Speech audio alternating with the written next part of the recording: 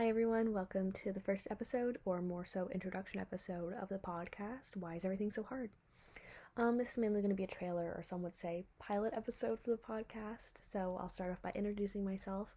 My name is Allie Lewis, and I'm an 18-year-old girl who's currently in first year university at McMaster University in Hamilton, Ontario. I am majoring in health and society and hoping to specialize in mental health and addictions. I'm actually from a small town about 5 hours east of Hamilton, Ontario, which is in Canada, for those of you who don't know.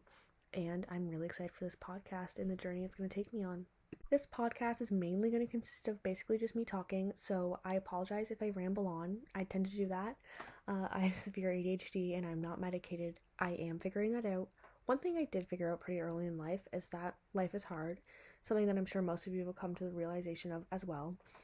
I wanted an outlook to express the challenges we all go through in life and to try to help people navigate through it. Each episode is going to be a different topic, whether that be about friendships, school, relationships, or really anything else. I really appreciate anyone who's listening, and I'm excited to start this journey.